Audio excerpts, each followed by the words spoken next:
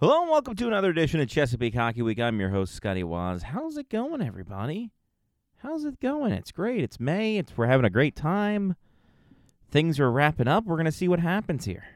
Speaking of wrapping up, Navy wrapped up their ECHA part of the schedule as they prepare for Nationals here in a couple weeks. Team Maryland wrapped up their regular season schedule. Are they going to playoffs?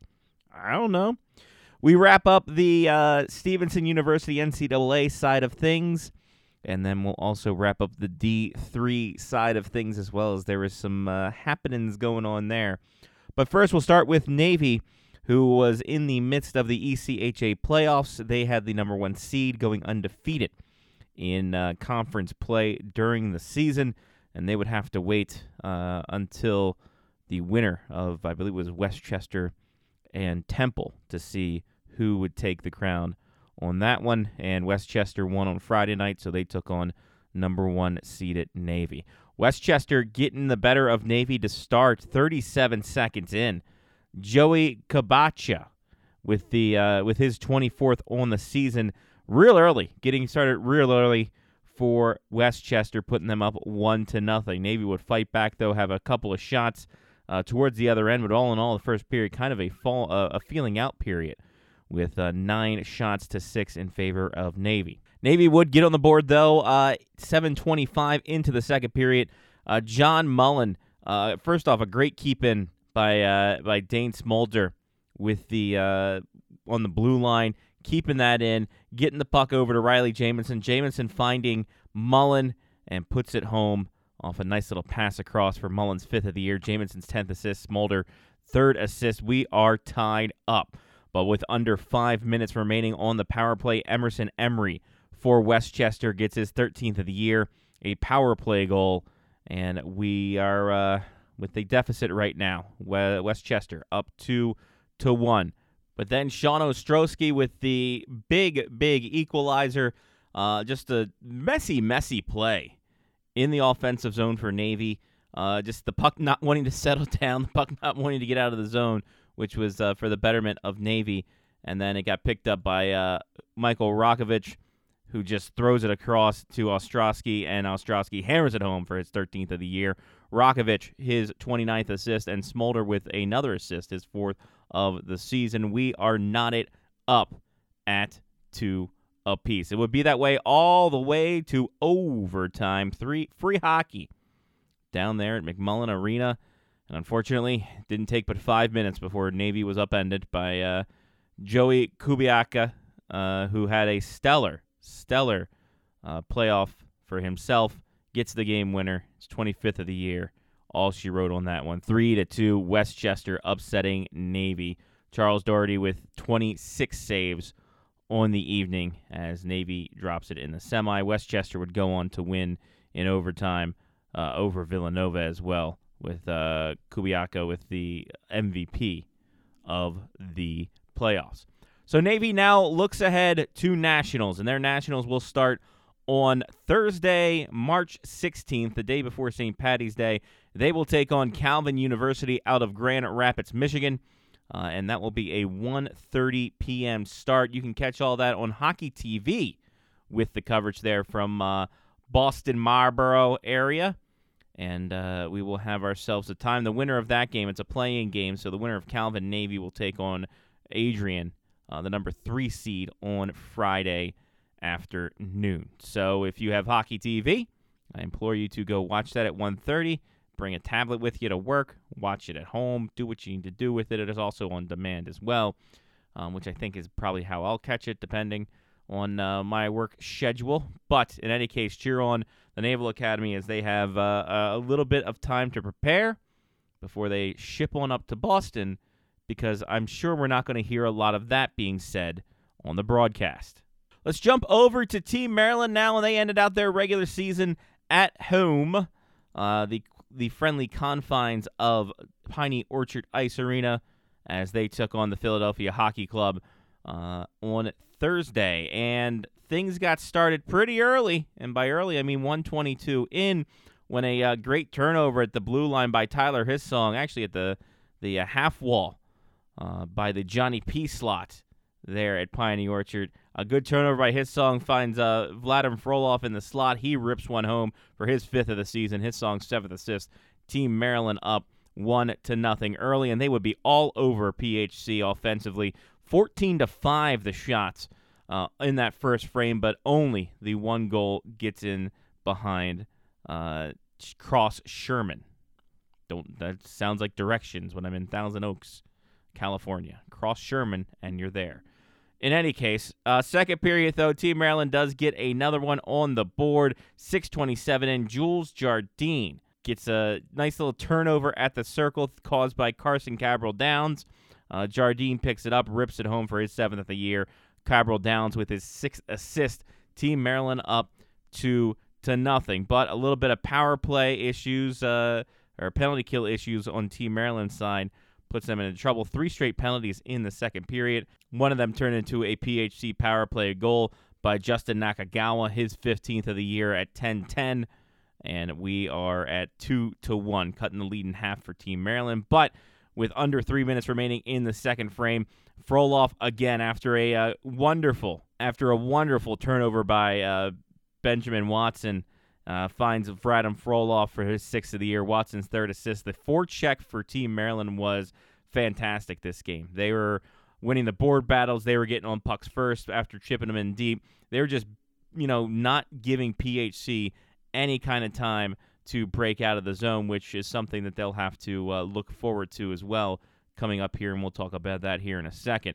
So, Team Maryland goes into the third period up 3-1, and they will be that way until under 5 minutes in the third when PHC Brady Burke gets his 2nd of the year to cut the lead once again to 1, but Lincoln Crosby and the defense would shut the door down, and that's our final. 3-2, Team Maryland wins, outshooting PHC 38-23, and really just setting the tone for what's going to happen here in the play-in game. That's right, play-in game. Probably, depending on when you watch or listen to this, the game could be going on now. It could have already went on. Who's to say? It's a noontime start on Tuesday, March 7th, as we record this. It's down there at Piney Orchard. So if you get this beforehand, if you're listening to this first thing in the morning, then you will have the time to get down to Piney Orchard Ice Arena to get things going for yourself in that instance. But that's a play-in game. The winner of that place faces ProTech, I do believe. And then we will see what happens from there. 87s take on the Philadelphia Little Flyers, and away we go. So Team Maryland setting a good tone for another matchup against PHC, who they just thoroughly dominated forechecking-wise in terms of what they did on Thursday. So FC can carry over until Tuesday, and we'll report back to you what happens next week. Also a commitment this week for Team Maryland as Devin Jolly commits to Rivier University. That's right, you heard me, Rivier University. Jolly, a right-handed shot defenseman from Massena, New York, had himself quite the time this year with 2 goals, 13 assists, and 15 points overall after a 2-goal and 5-point output last year in 36 games for Team Maryland. A good time overall for him. He will move onward and upward in Division III, so congratulations to him for the commitment to Rivier University in Nashua, New Hampshire. We'll get a little bit of D3 wrap-up, and we'll start off with the ACCHL and the Loyola Greyhounds in the Division III Premier, the Elite, B Elite. Ranked number 3, took on Old Dominion, beat Old Dominion 7-3 on Saturday. Then on Sunday, took on defending champions William and Mary, and a heck of a game back and forth, side to side. But Loyola, the Ice Hounds, they reign supreme in North Carolina as they win the Division III Elite Championship by a final of 6-4. Their first championship in the ACCHL, their first year back after a bit of a hiatus as well. So a huge bump for them as they get back into things. And congratulations to the men's team out there for achieving some solid things out there in their first year back, winning a championship, pretty dang something. Am I right? Unfortunately for the Naval Academy, they were in the D3 Premier playoffs, and in their quarterfinal game, the Naval Academy dropped to High Point University 5-2 in this game. So their season is now complete. A solid season for the squad.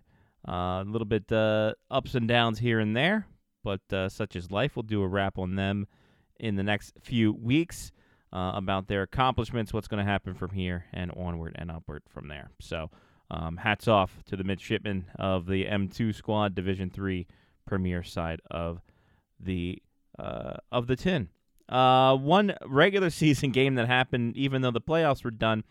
UMBC took on Johns Hopkins in the last game of the season for both squads, and Johns Hopkins, after taking the championship of the DVCHC from last week, get another win under their belt, 6-3 over UMBC. On the Johns Hopkins side, Anthony Song for 2 goals, Samuel Horrigan with a goal and an assist, Martin Mahalik with an assist with a goal, Luca Valdivia with a goal, as well as Luke Tarzani with Wohi Han as a assist on that. Daniel Longmire making 36 saves on 39 shots. For UMBC, 2 goals from senior Ethan Freese and a goal and assist from Brenner Granson was the scoring for them, while Nick Corbin in his final game as a retriever, 32 saves for that. So both teams ending their season. Again, we'll do a wrap on them in the next few weeks here.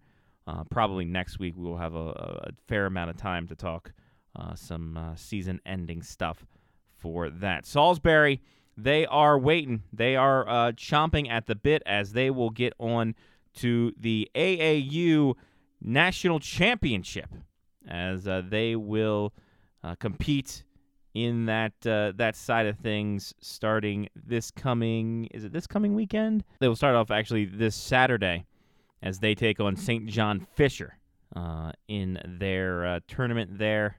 That will be game 1 on 2:30.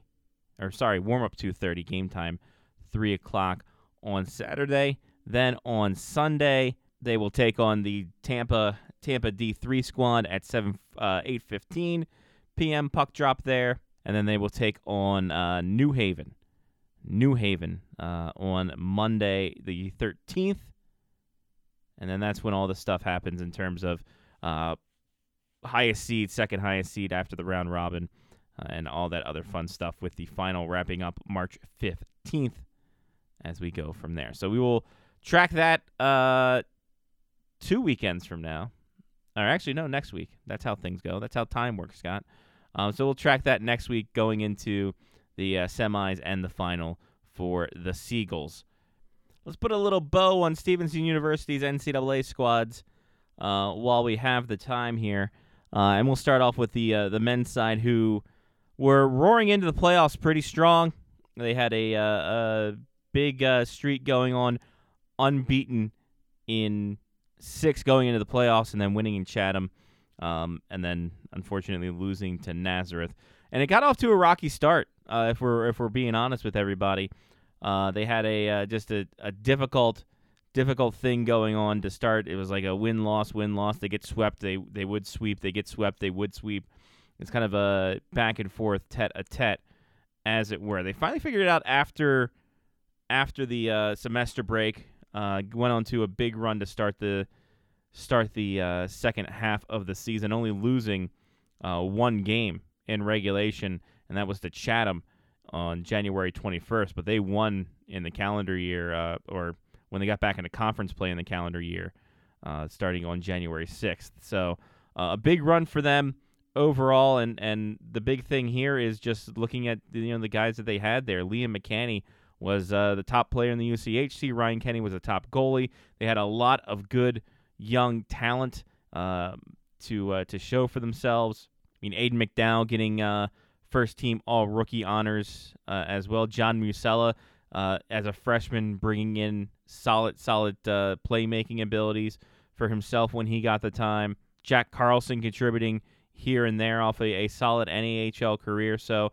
a lot of good young talent that came into it to help bolster. And, of course, Austin Master up front leading the way, veteran leadership-wise, along with Malcolm Palmer on the blue line, Zach Egber on the front end as well, Roy Gresham as well, having a solid season. So a very solid all-around look for the Stevenson Mustangs, even though it was not what they had wanted overall for their fate. Looking at the individual numbers, Liam McCanny, 23 goals and 40 points in 27 games. I mean, the kid was just wild, equally as good on the power play as he was shorthanded. 4 game-winning goals as well.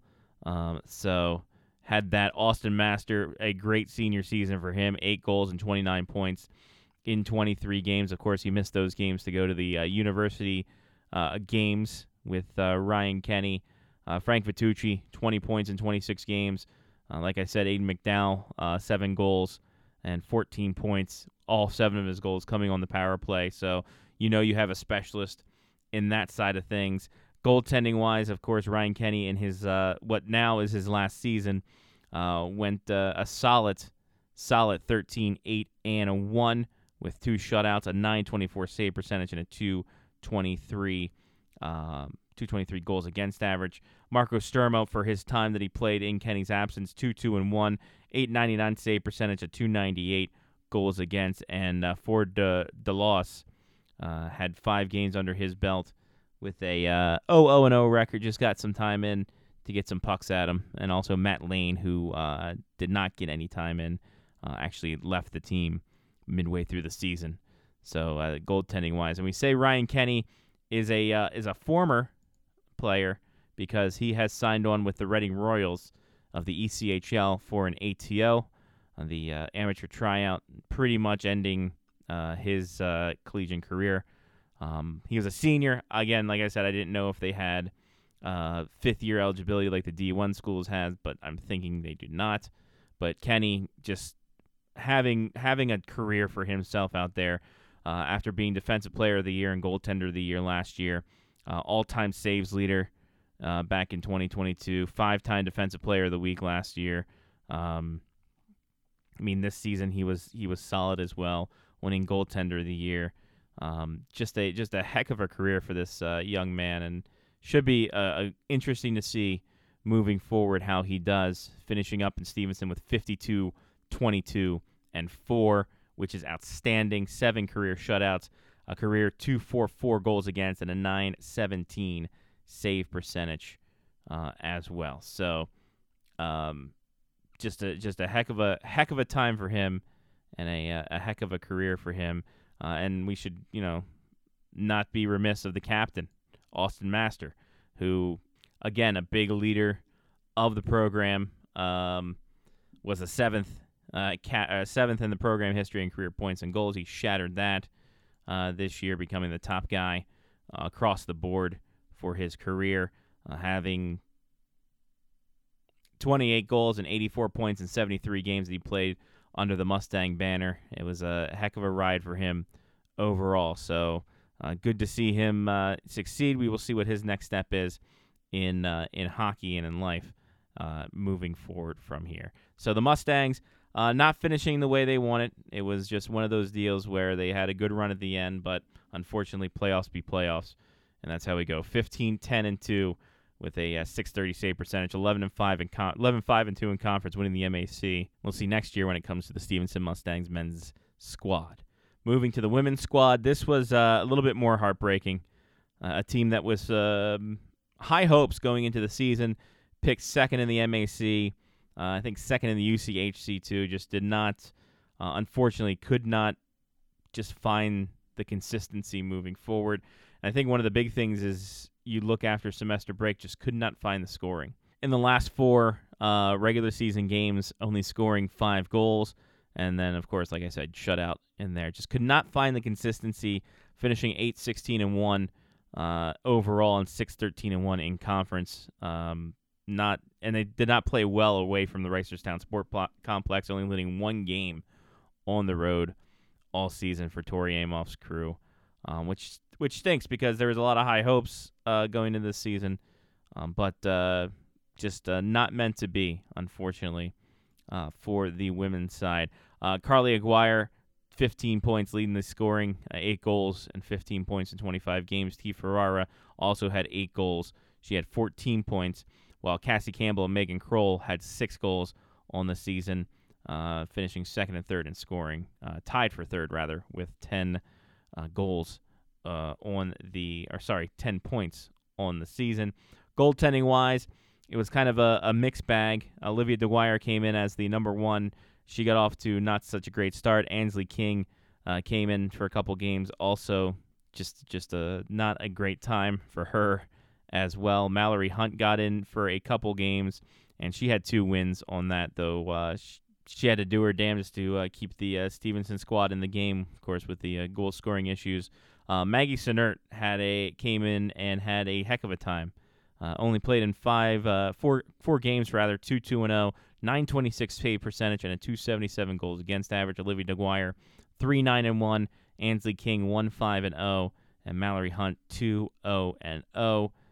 But Sinert was the standout of those 4, and I'm sure as a first year we will see much more of her going into next season and see what she can provide moving onward. So we will see what the women do. We will see how Tori Emhoff and her crew kind of restructure and figure out what to do to get more scoring on the board, get a little more things away from home going, and then go into next season hopefully with a better outcome overall. Let's get to some players. And Micah Berger, again, only had 1 game this week, but putting up some numbers. A goal and 2 assists against the Chilliwack Chiefs as the Wenatchee Wild go wild for a victory that puts him at 38 points in 36 games, 20 goals for the young man out of Bethesda, Maryland, who's going to go to Miami, Ohio next year.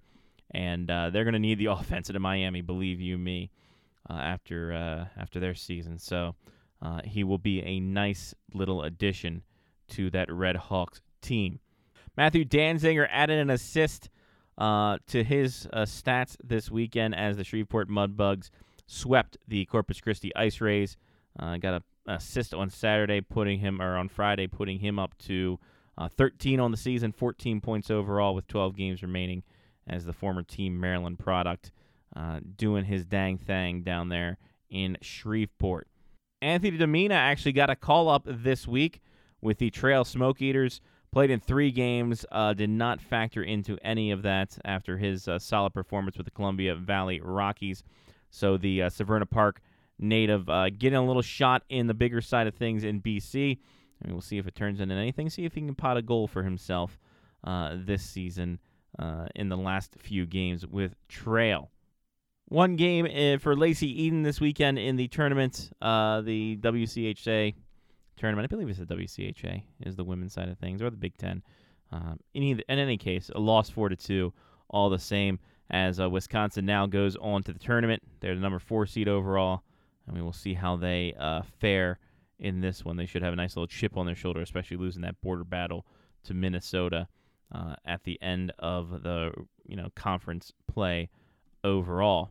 Stephen Halliday, have a day, baby, as he helped the Ohio State Buckeyes get past the Penn State Nittany Lions to advance in the Big Ten Conference. He had a goal and 3 assists on Friday night, and then nothing on Saturday in the Ohio State loss, but an assist on Sunday to clinch the best-of-3 series as he gets 39 points and 37 games as the Big Ten Conference Final Four comes to fruition here this coming weekend. Dimitri Kebrew, Dima having himself a time.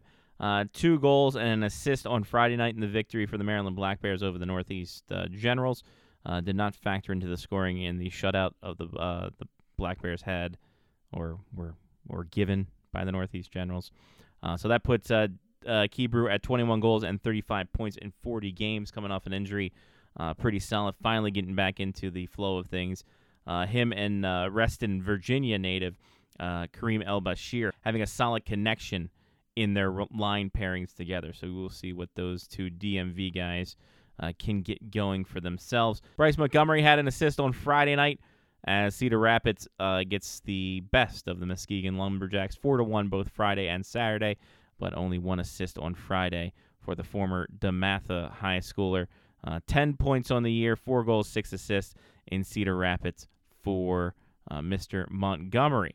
Evan Orlov had a goal on Friday night in the Maine Nordiques loss to the Johnstown Tomahawks. And they won on Saturday night, if you're all caring, but he did not factor into that. 8 goals, 11 assists, and 19 points in 37 games for Orlov. Jarrett Tenorti had an assist on Thursday night as the Blackhawks lost to the Dallas Stars, putting him on the season with 2 goals and 6 points in 31 games. He was injured there for a bit as the former Severna Park High defender getting to the show, having a good time for himself there.